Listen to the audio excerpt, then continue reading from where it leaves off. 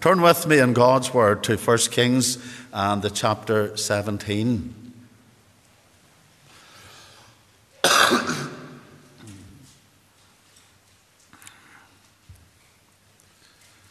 It's usually the gospel message in the evening time, and usually a believer's message in the morning. But I have felt led to reverse it around. For very often there are those that in the morning come out and they're unsaved and we're glad to see you. But not so in the evening time. And we trust that if you're not saved today, and I don't know you folks, but you know your own heart, and the Lord knows your heart today.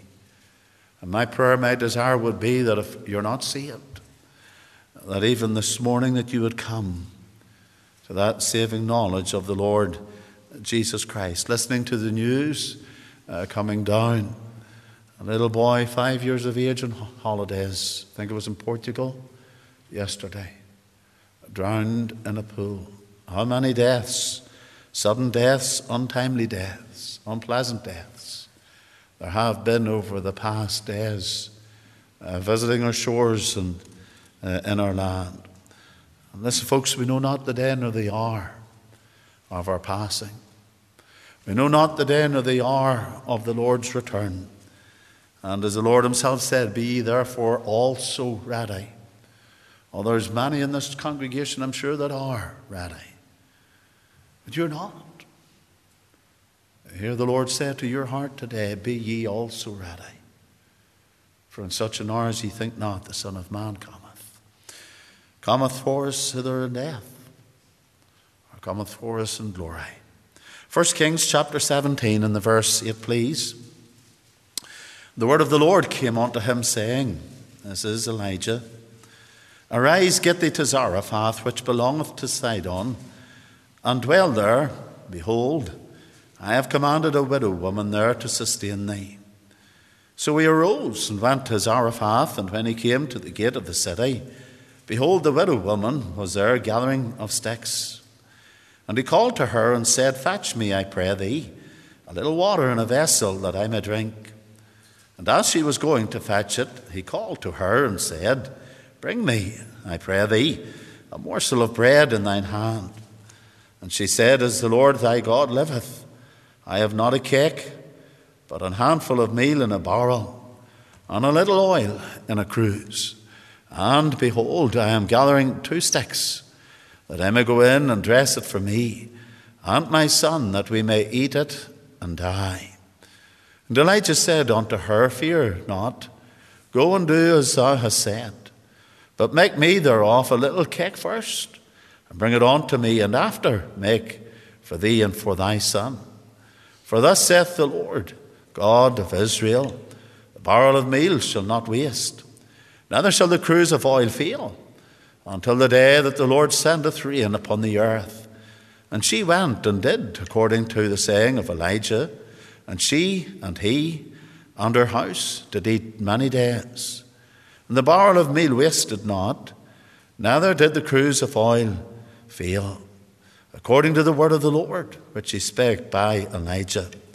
It came to pass after these things, that the son of the woman, the mistress of the house, fell sick, and she was sick, and her sickness was so sore that there was no breath left in him. And she said unto Elijah, what have I to do with thee, O thou man of God? Art thou come unto me to call my sin to remembrance, and to slay my son? And he said unto her, give me thy son. And he took him up out of her bosom, and carried him up into a loft, where he abode, and laid him upon his own bed. And he cried unto the Lord, and said, O Lord my God, hast thou also brought evil upon the widow, with whom I sojourned, by slaying her son? And he stretched himself upon the child 3 times, and cried unto the Lord, and said, O Lord my God, I pray thee, let this child's soul come into him again. The Lord heard the voice of Elijah, and the soul of the child came in to him again, and he revived. And Elijah took the child, and brought him down out of the chamber into the house, and delivered him unto his mother. And Elijah said, see, thy son liveth. And the woman said to Elijah, Now by this I know that thou art a man of God, and that the word of the Lord in thy mouth is truth. Amen. And we trust that God will add his blessing to the reading of his word this morning for his own name's sake. I forgot to say, you'll hardly believe it, that I used to be the Reverend McLaughlin's bread man when he lived in Acton during the college years. And I can remember speaking to him. It was a Tuesday evening, maybe about 6 o'clock. I was still finishing the bread run, speaking to him about the college. And I think I still have the little booklet that your minister gave to me back then, wrote by Mr. Pickering, or Packingham, of the Faith Mission When God Guides. That's going back some years now. That must be going back, must be 27 years. So the preacher in the pulpit today used to be your preacher's bread man. So how the Lord works in our lives. Let's bow together in prayer. Father, we thank thee that thou hast taken us and brought us into the ministry. But, oh God, we thank thee that we have a great Saviour of whom we can speak of. Lord, he has thrilled our hearts. He has saved our souls. And, oh God, we pray that what we enjoy, that each one in the congregation this morning might too enjoy. Oh God, we pray that you would speak to hearts today. Lord, we pray for the doubting. Lord, that you give them assurance.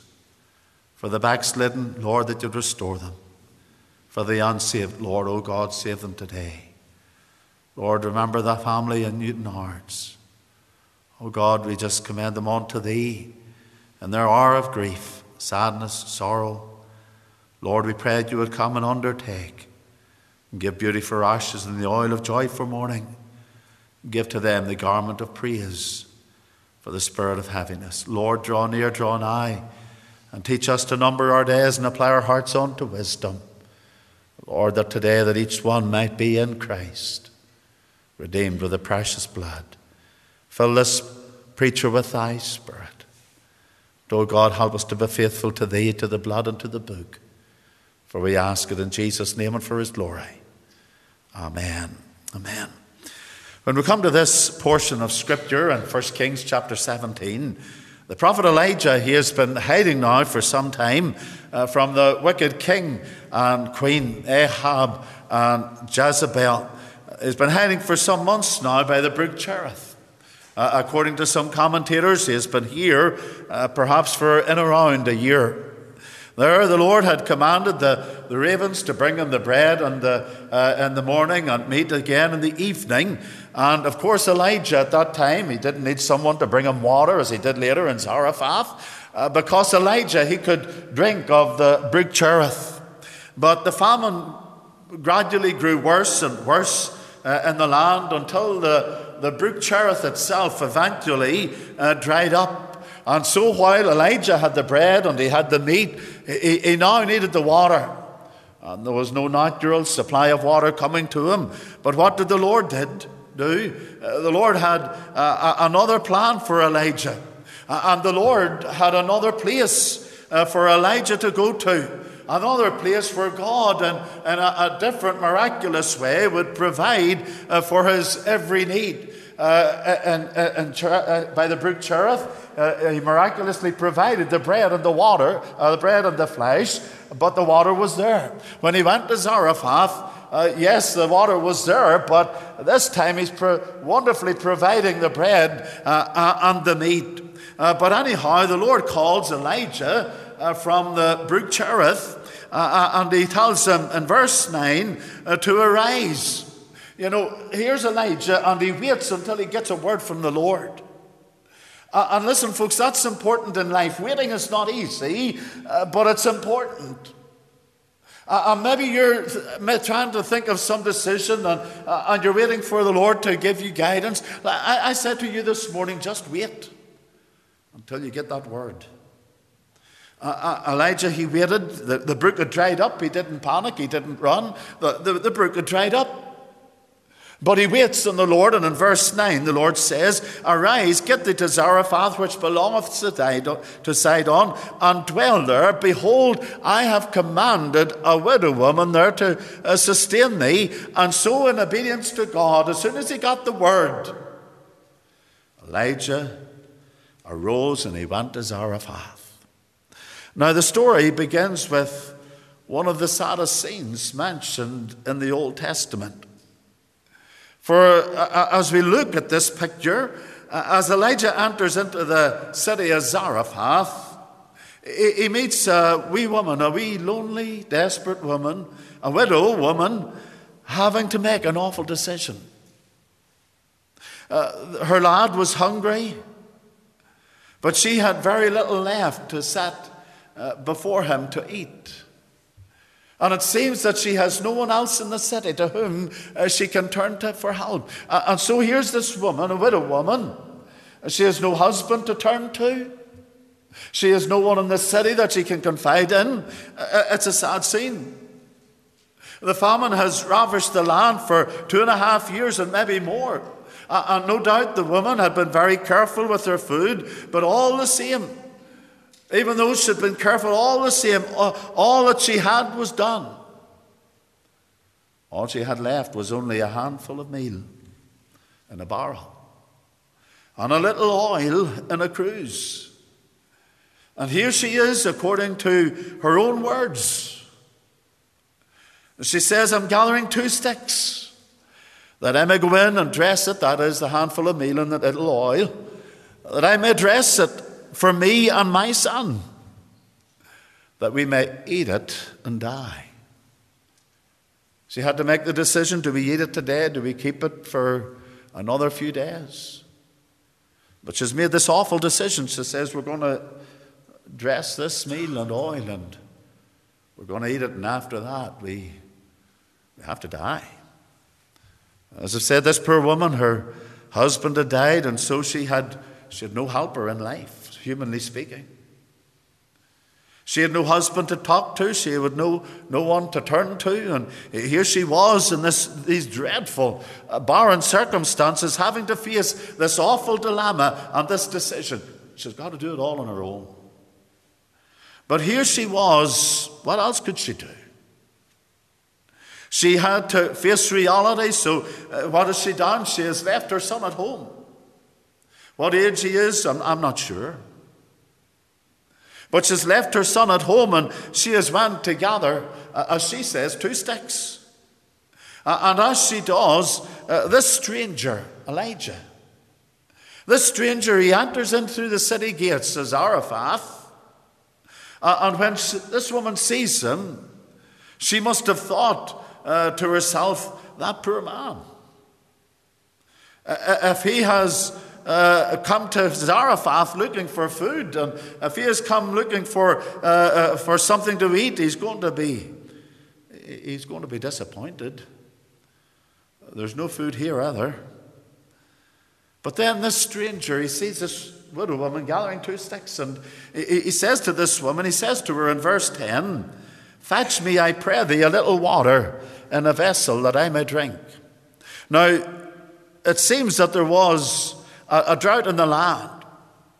It hadn't rained for 2.5-3 years. But it would seem that there was still a source of water in the city of Zarephath. I don't know why it was, but perhaps the snows of Lebanon were melting and supplying the city with some water. For this widow woman, she's going to get Elijah something to drink. So there must have been some source of water in Zarephath.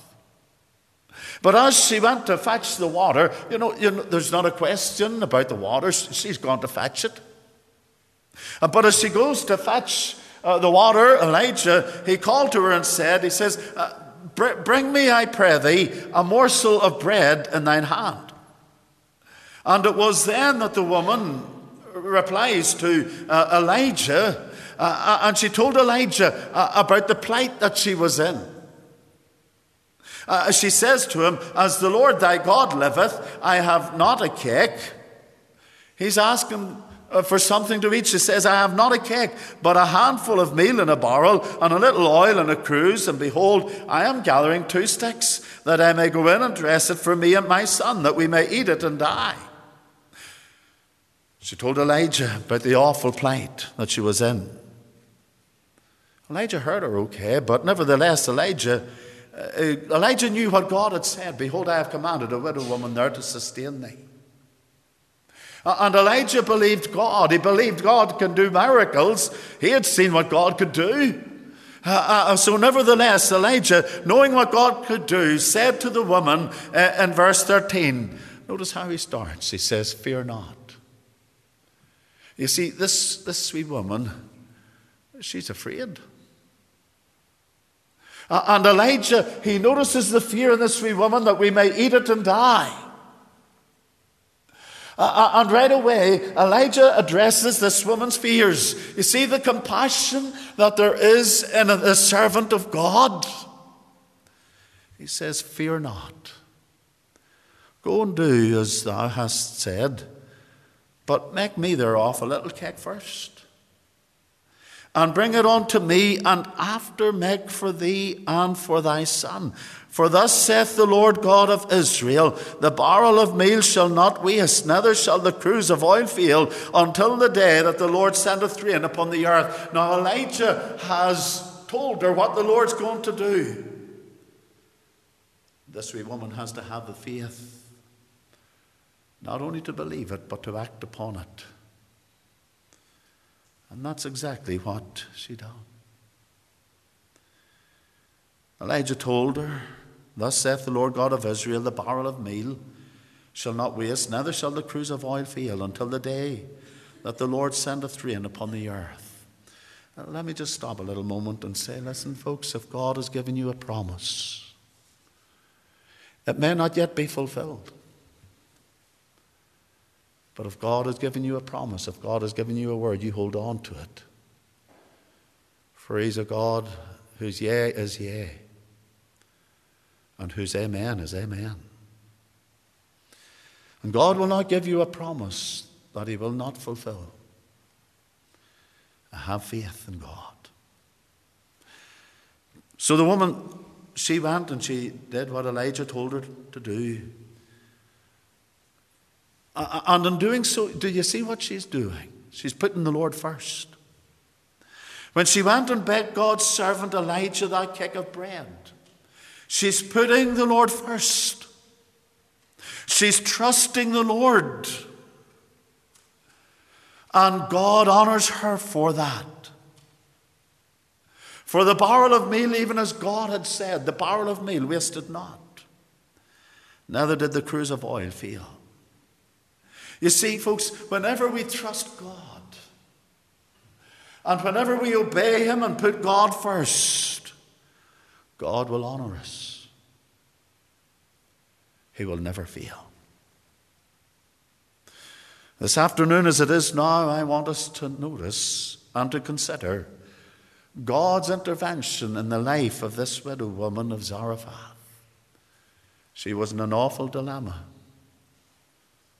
But just then, God intervened. God's intervention in the life of the widow woman of Zarephath. Now, firstly, notice her disturbing past. And when we notice her disturbing past, we'll see her guilty conscience. You know, conscience can be an awful thing for a righteous soul to live with. The ungodly, they generally have no bother.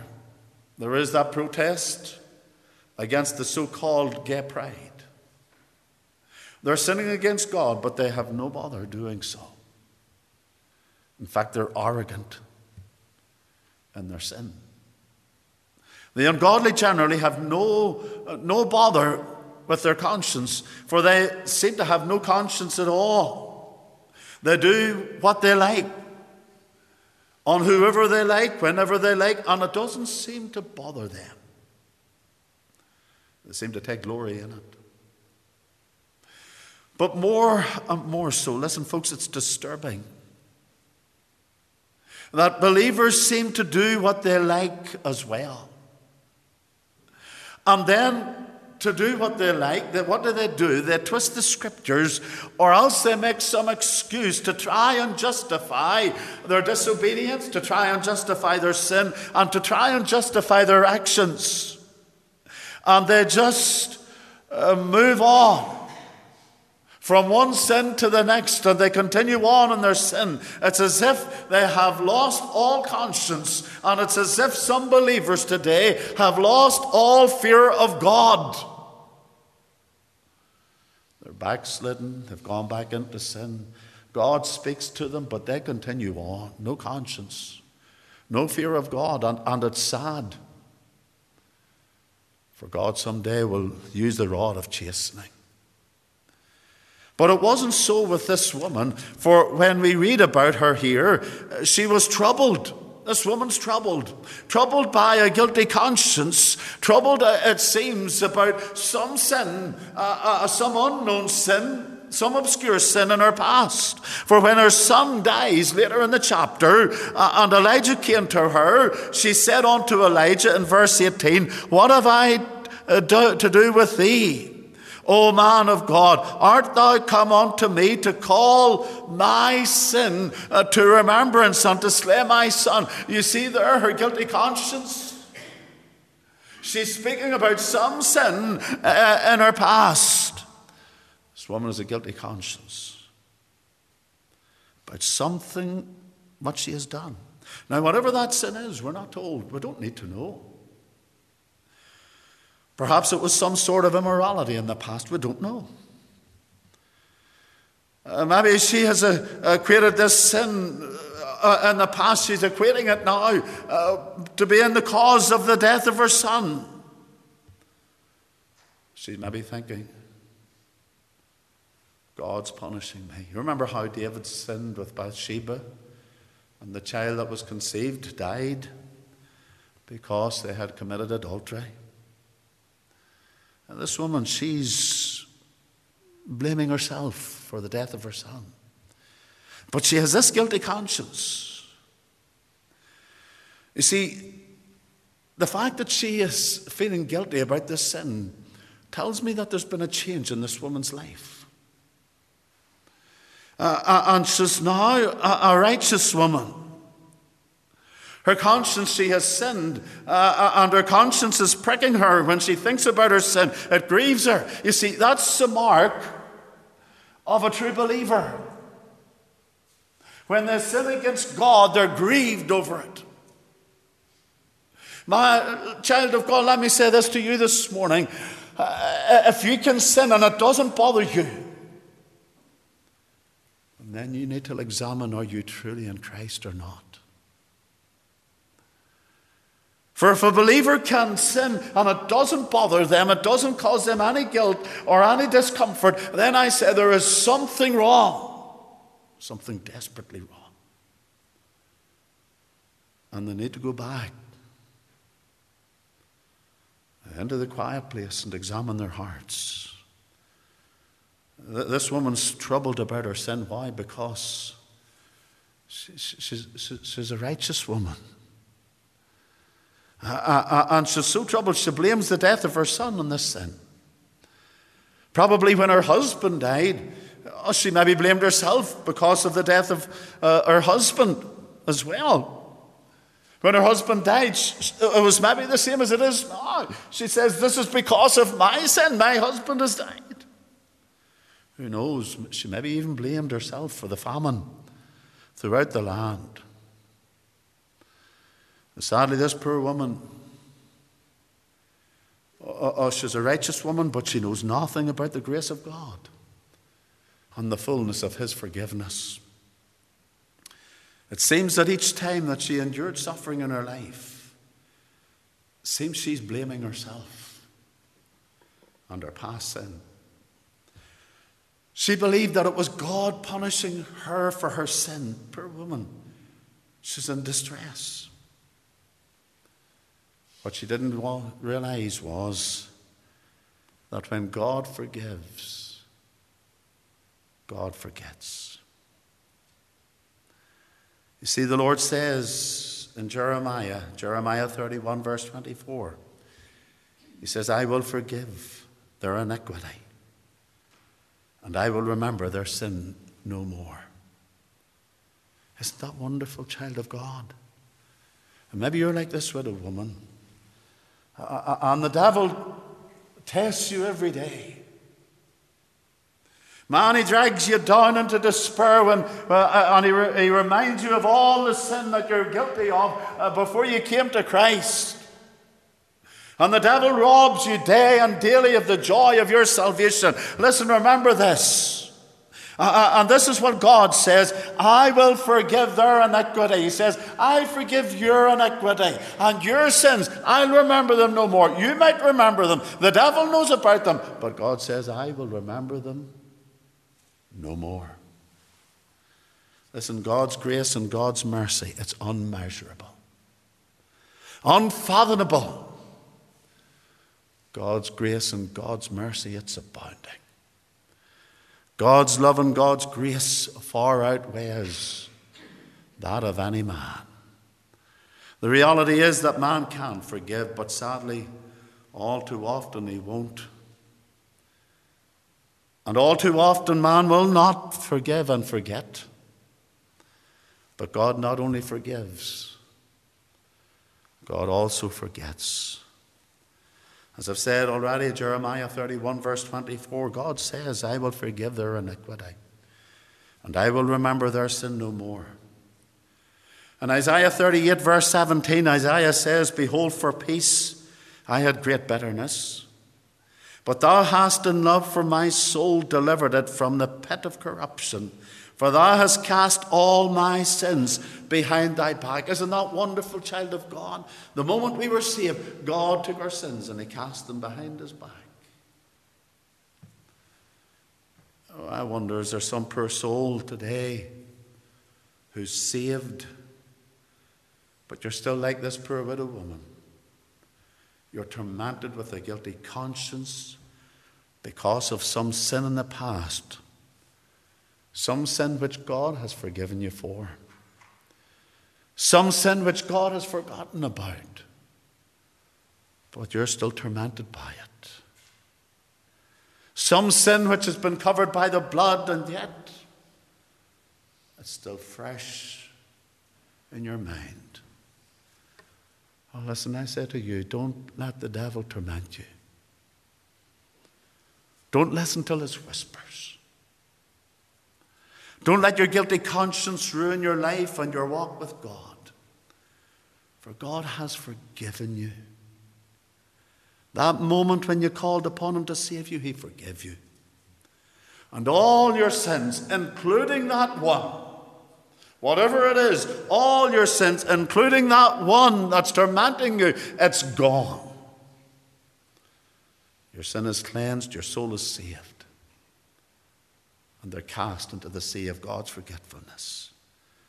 What does John say in 1 John 1 verse 9? The blood of Jesus Christ his Son cleanseth us from all sin, including that one. Cleanseth us from all sin. Maybe you're here this morning and you're not saved. And maybe it's some particular sin in your past that keeps you from coming to Christ. Some sin that the devil is using to hold on to you. You think, and the devil tells you, that it's the unpardonable sin. Maybe there's some sin in your past and you're saying in your heart, that sin is unforgivable. You think, and the devil tells you, there's no hope for you because of that. The devil tells you, God won't forgive you. You have heard about the unpardonable sin, and you think you're guilty of it. Well, no. God will forgive you. He says, him that cometh to me, I will in no wise cast out. Tell me, will you come to Christ? Will you be saved? The widow's disturbing past, but then we notice the widow woman's daily provision. In verses 13 to 16 we read, and Elijah said unto her, fear not, go and do as thou hast said. But make me thereof a little cake first, and bring it unto me, and after make for thee and for thy son. For thus saith the Lord God of Israel, the barrel of meal shall not waste, neither shall the cruse of oil fail, until the day that the Lord sendeth rain upon the earth. And she went and did according to the saying of Elijah, and she and he and her house did eat many days. And the barrel of meal wasted not, neither did the cruse of oil fail, according to the word. You see that? According to the word of the Lord. Not man's word, but the word of the Lord. According to the word of the Lord, which he spake unto Elijah. When Elijah asked the widow woman for a drink of water, that wasn't alarming. For that was the customary thing to do back in biblical times for someone when they entered into a city after a long journey. Drink of water, that was customary.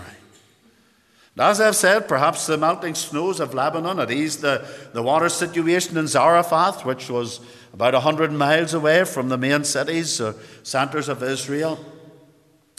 But when Elijah asked her for a cake of bread, well, that was alarming.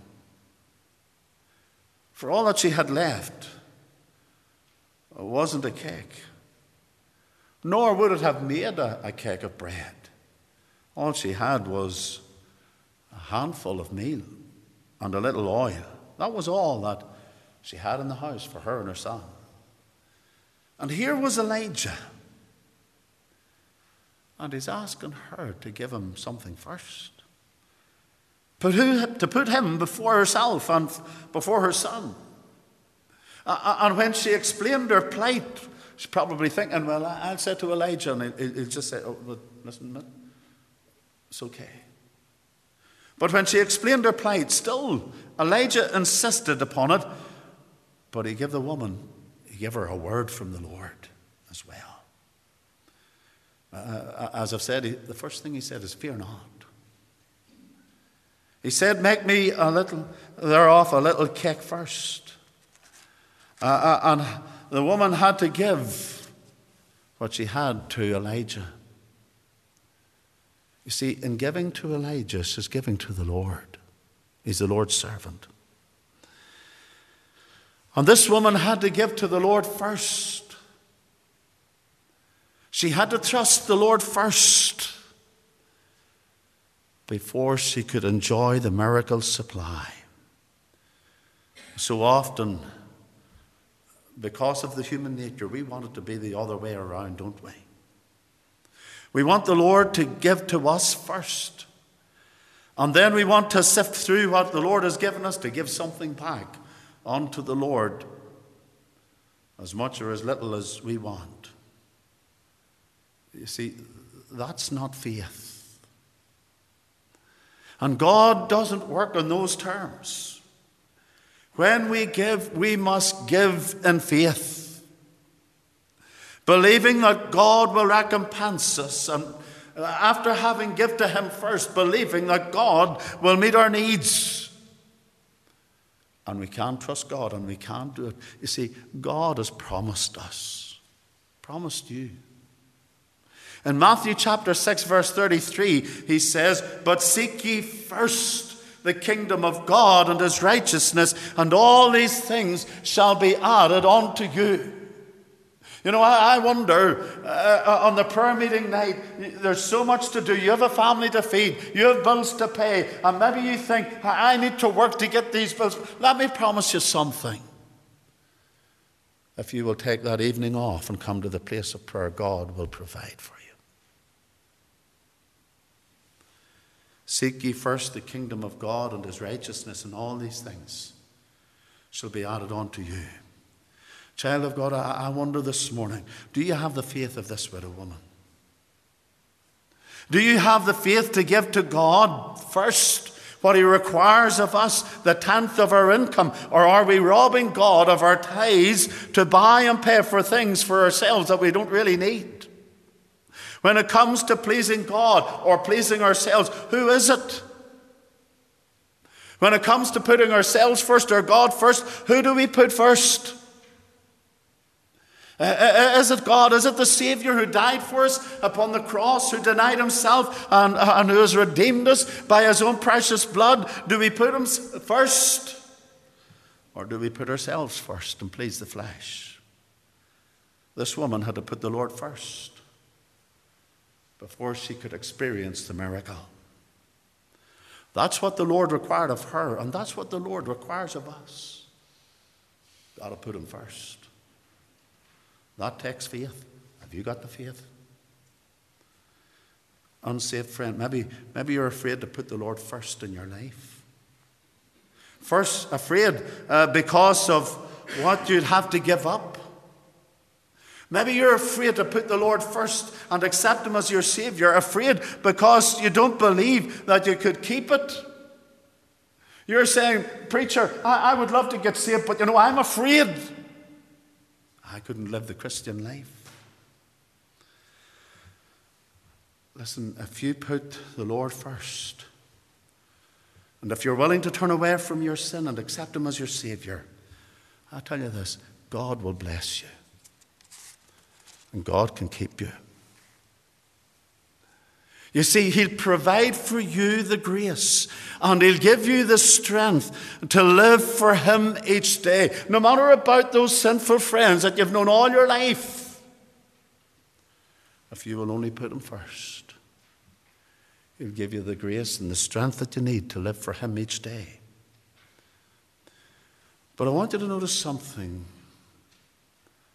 Her daily provision was a continual provision.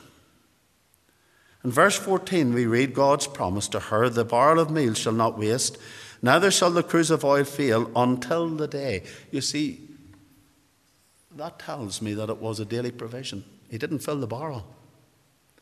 And he didn't fill the cruse and say, there it is, it's full, you use it to the bottom and then I'll fill it again. No. It was a daily provision until the day that the Lord sendeth rain upon the earth. That was the promise. And in verse 15, we have the fulfillment of that promise.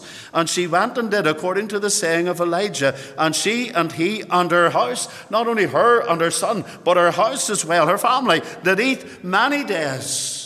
And those words, if you notice, if there's a margin in your Bible, they're also translated as a full year. Day by day, there was a continual supply until the rain came. I'll point something out here. The supply would be continual for just as long as it was needed, until the day that the Lord sendeth rain upon the earth. You see, when the Lord would send the rain, the crops would grow again. He didn't need a miracle. The crops were there. When we think of the manna which fell from heaven, it only lasted until the people entered into the promised land. There was no manna in Canaan.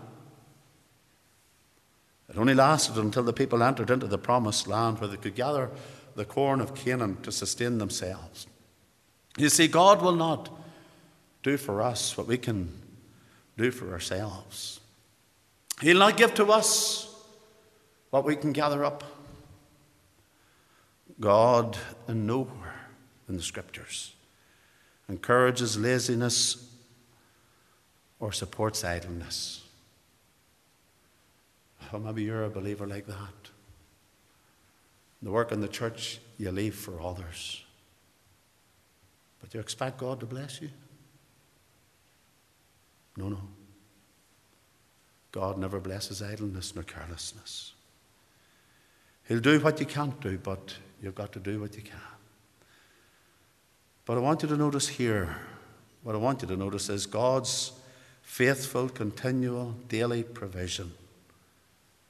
God's continual grace. And that's what God will give to us each day. As we take the time to read and to pray, God gives us grace every day. And he will give us the grace and the strength to live for him until we enter into heaven and finally get home. But listen, like the woman, we've got to go to the bar, and we've got to go to the cruise. And if you want to know the sustaining grace of God in your life, then you've got to go to the Bible. And you've got to get to your place of worship. If you're not saved, don't allow the fears of failure to hinder you, to stop you coming to Christ. Trust Him. And repent of your sin and receive Him as your Savior. Don't be afraid that you'll be a failure. Oh, I'm not saying you'll not stumble and fall. But even when you stumble and fall, He can pick you up. Just trust Him. He'll give you the grace to call upon Him. He'll give you the grace to live for Him. There's the widow woman's disturbing past. There was her daily provision. Notice the widow woman's desperate plea. Verses 17 and 18 we read, and it came to pass after those days, after this woman had obeyed and served the Lord by giving to Elijah, there was another tragedy came into her life. Her son died. And can I say this, that just because we love the Lord and we live and obey and serve the Lord doesn't mean that we'll never experience sorrow and trouble again. We will. Being saved is not a shield from troubles. The Lord said, in this world ye shall have tribulation. Man that is born of a woman is a few days and full of trouble, as the sparks fly upward. God allows us, for our own good and for our spiritual benefit, to go through times of trouble and trial. But notice what verses 17 and 18 say. And it came to pass after these things that the son of the woman and the mistress of the house fell sick, and his sickness was so sore that there was no breath left in him. This wee boy was dead. And she said unto Elijah, what have I to do with thee, O thou man of God? Art thou come unto me to call my sin to remembrance and to slay my son? What a desperate plea. After all her faith and after all her obedience, this is what happened. And as I've said already, she's blaming herself for her son's death. She thinks that God's punishing her for some sin in the past. But God had allowed this tragedy, if not actually designed it, to teach this woman about His grace and His forgiveness. God had allowed this to happen that she might ultimately find peace in her heart and assurance with God. And so her child's dead, and she turned to Elijah, to God's servant, and without any other word or explanation, verse 19, Elijah said to her, give me thy son. And he took him out of her bosom, out of her arms, and carried him up into a loft where he abode, and laid him upon his own bed. Just in passing, this verse actually puts Elijah up into a loft. Now, it's not what you and I would think or imagine nowadays. Rather, the word is aliyah, and it refers to the upper rooms in the house, the most desirable part of the house. That's where Elijah was staying. The woman and her son would have stayed in the Ardiyah. That was the lower rooms in the house. And this proves that the woman not only put the Lord first in what she did for Elijah, but she gave him the best. She's given the Lord first. She's given the Lord the best. But anyhow, when Elijah carried her son up into his own room and laid him on his bed, in verses 20 to 22 we read, and he cried unto the Lord and said, O Lord my God, hast thou also brought evil upon the widow with whom I sojourned by slaying her son? Pardon me. And he stretched himself upon the child 3 times and cried unto the Lord and said, O Lord my God, I pray thee, let this child's soul come into him again. And the Lord heard the voice of Elijah. And the soul of the child came into him again, and he revived. God allowed the tragedy to happen, but then he worked a miracle in answer to prayer. Of course, it was God's will, and it was all in God's plan. But notice the result of it all. In verses 23 and 24, it says, And Elijah took the child, brought him down out of the chamber into the house, and delivered him unto his mother. And Elijah said, See, thy son liveth. That was the first result. The child was now alive. But there was another result. And the woman said to Elijah, now by this I know that thou art a man of God.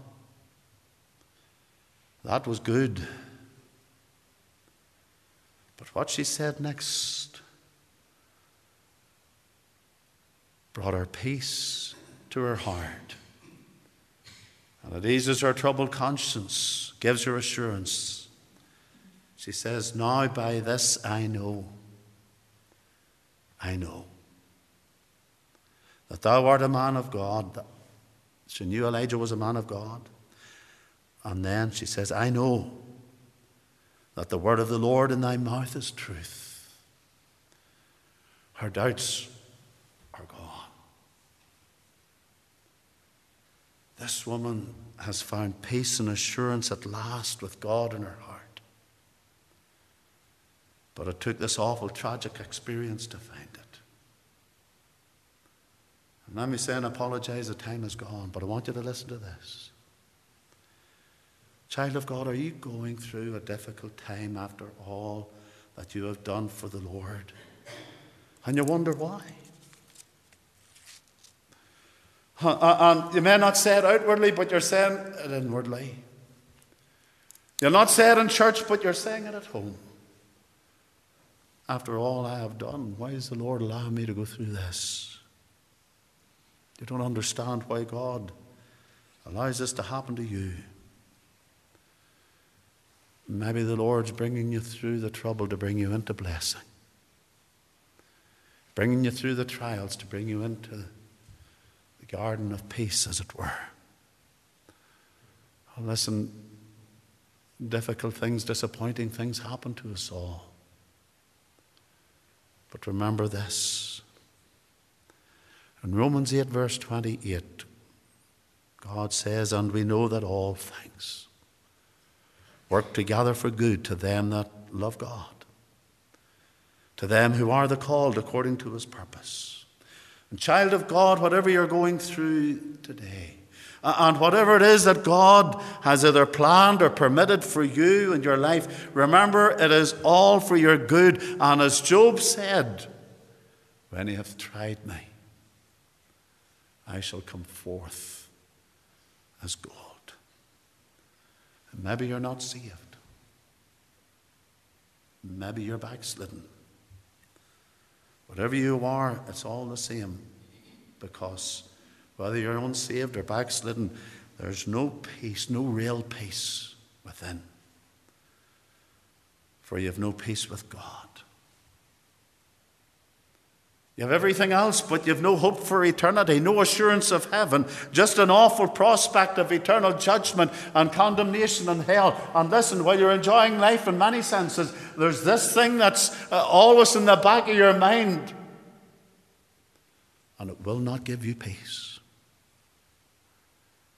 Listen, you can have that peace. You can have peace with God, and you can have the peace of God that passeth all understanding, if you'll only simply trust him and put your faith in him and repent of your sin and call upon him to save you. Listen, do you want peace? Do you want rid of that in the back of your mind that's troubling you? Do you want to have peace? Do you want to have assurance of heaven?